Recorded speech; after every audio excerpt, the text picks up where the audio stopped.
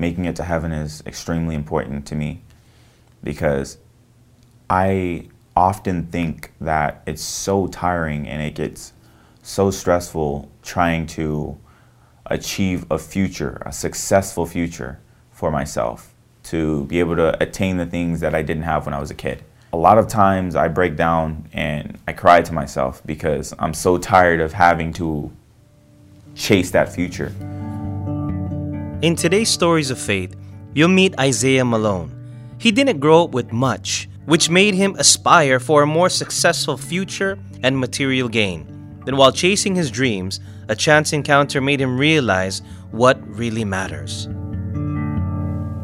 My name is Isaiah Malone. I was born and raised in Visalia, California, and I'm 21 years old. My childhood, growing up, I was a very troublesome kid. Up until about 6th grade, I would always get into fights. I was a bully. I picked on others, and my family didn't have much growing up. We made do with what we had. The environment that I grew up in and the people that I was hanging out with, it wasn't the best environment or place to grow up in. So we settled and got the humble apartment in a not so very good neighborhood. And the people that did certain things for money, I would see each and every day. Killings and violence and gangs were a thing in that area. Growing up, I had a good sense and idea of who God was and that I could pray to Him, to a higher being, and be heard and receive, but I wasn't taught necessarily to have a deep and strong relationship with Him or to serve Him. I didn't really know all of what having God in my life meant. I just knew that there was a God and that there was somebody looking after us. There was somebody that created everything. I knew, or myself. Seeing a lot of the environment that I grew up in allowed me to understand that there was more outside in the world and that it was ultimately up to me to achieve what more looked like in my own mind. But I never was one to want to settle or grow into my situation in which I was living. I wanted more. I saw it every day from the kids that had more. I started to become more serious about my schooling, about my life, and about my attitude towards others, about my attitude towards my mother, who raised me by herself. And I became more appreciative of everything that I had and everything that I was chasing after. Is the next step for you and your significant other marriage? Is it something you've already talked about, planning for?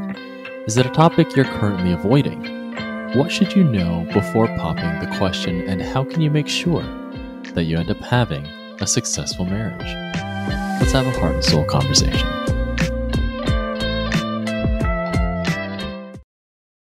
When I was working as a cashier at Walmart, a brother that came through my line and he was getting some groceries and we talked about God for a little bit. I had told him I was reading the book of Isaiah. He became interested. He started to invite me, and then when I was fired from Walmart, he kept contact and tried to continue inviting me. I said no for a while. So I worked for this company for about 6 months before I started coming to the Bible studies. And my intentions when I first started coming to the Church of Christ were to sell the person that was inviting me to the Bible studies an insurance policy. And I was set on selling him an insurance policy because I knew he was a nurse. And I knew he had money, so why not? So I started coming to Bible studies regularly, trying my best in my mind to develop a relationship with this guy and to get into his pockets. But little did I know it was something much bigger than I had expected. And in a sense, I got an insurance policy for my soul. My first impressions of the Church of Christ when I first started coming to Bible studies was that you could feel the love of the brethren, even though I wasn't a member or they have never seen me before. They embraced me, they gave me hugs, they gave me handshakes, they opened their doors to me with bright smiles. And that's a day I'll never forget. A lot of questions that I did have before I was a member of the Church of Christ was, with only one religion and millions of religions around the world, how would other people be saved as well? I knew that Christianity was the true religion, and I knew that being a Christian would get me saved. But as far as the true church, or knowing that there was only one church, that was still mysterious to me. I didn't really beg that question. That's something so simple and so basic, a basic teaching, but do you really know who God is? In other churches I've experienced, they're just having fun. A Bible study is opening the Bible for 5 minutes, reading a couple verses, and everybody goes around interpreting what they think that verse means.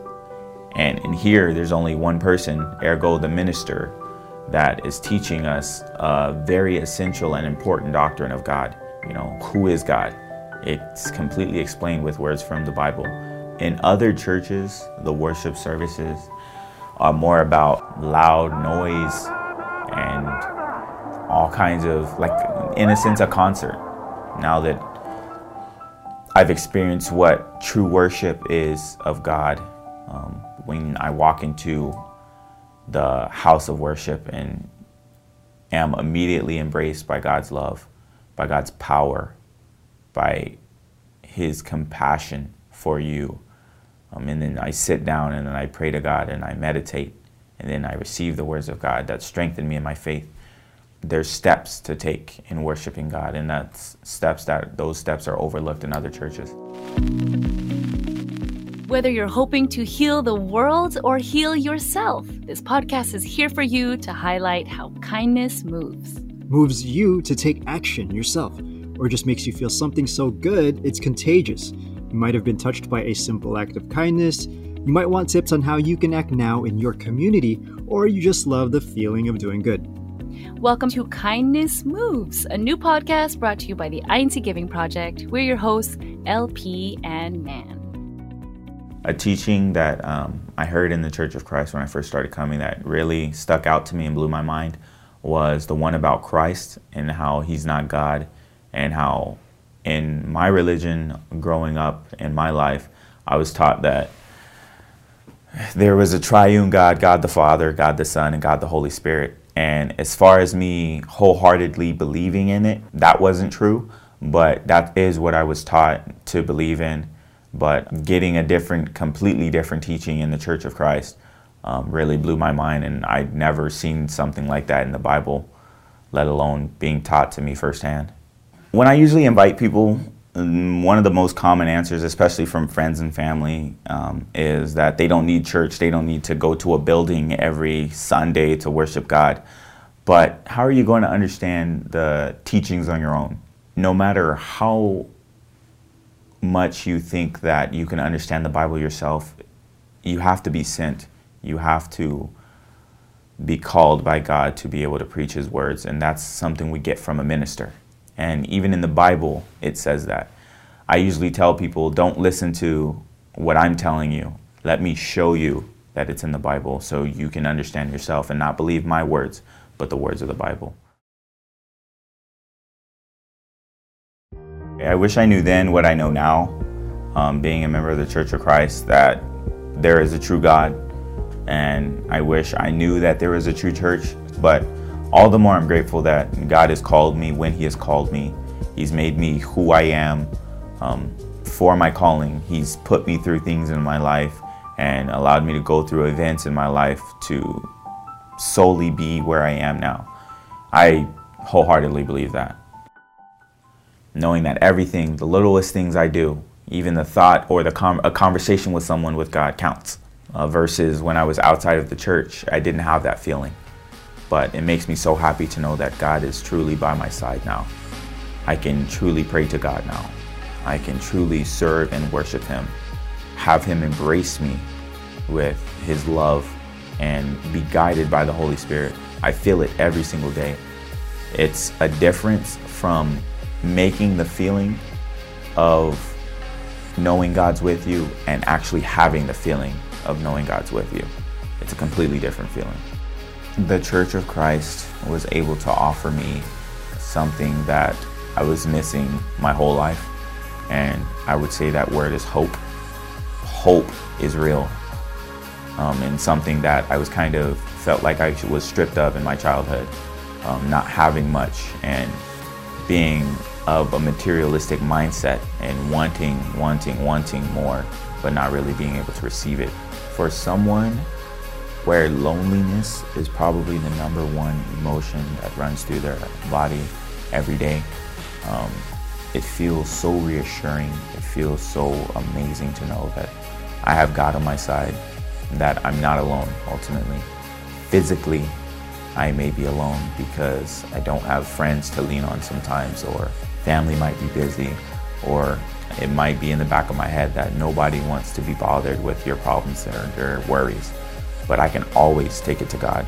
Regardless of if I have 0 people in this world that are for me, I know I have one being in heaven that has my back.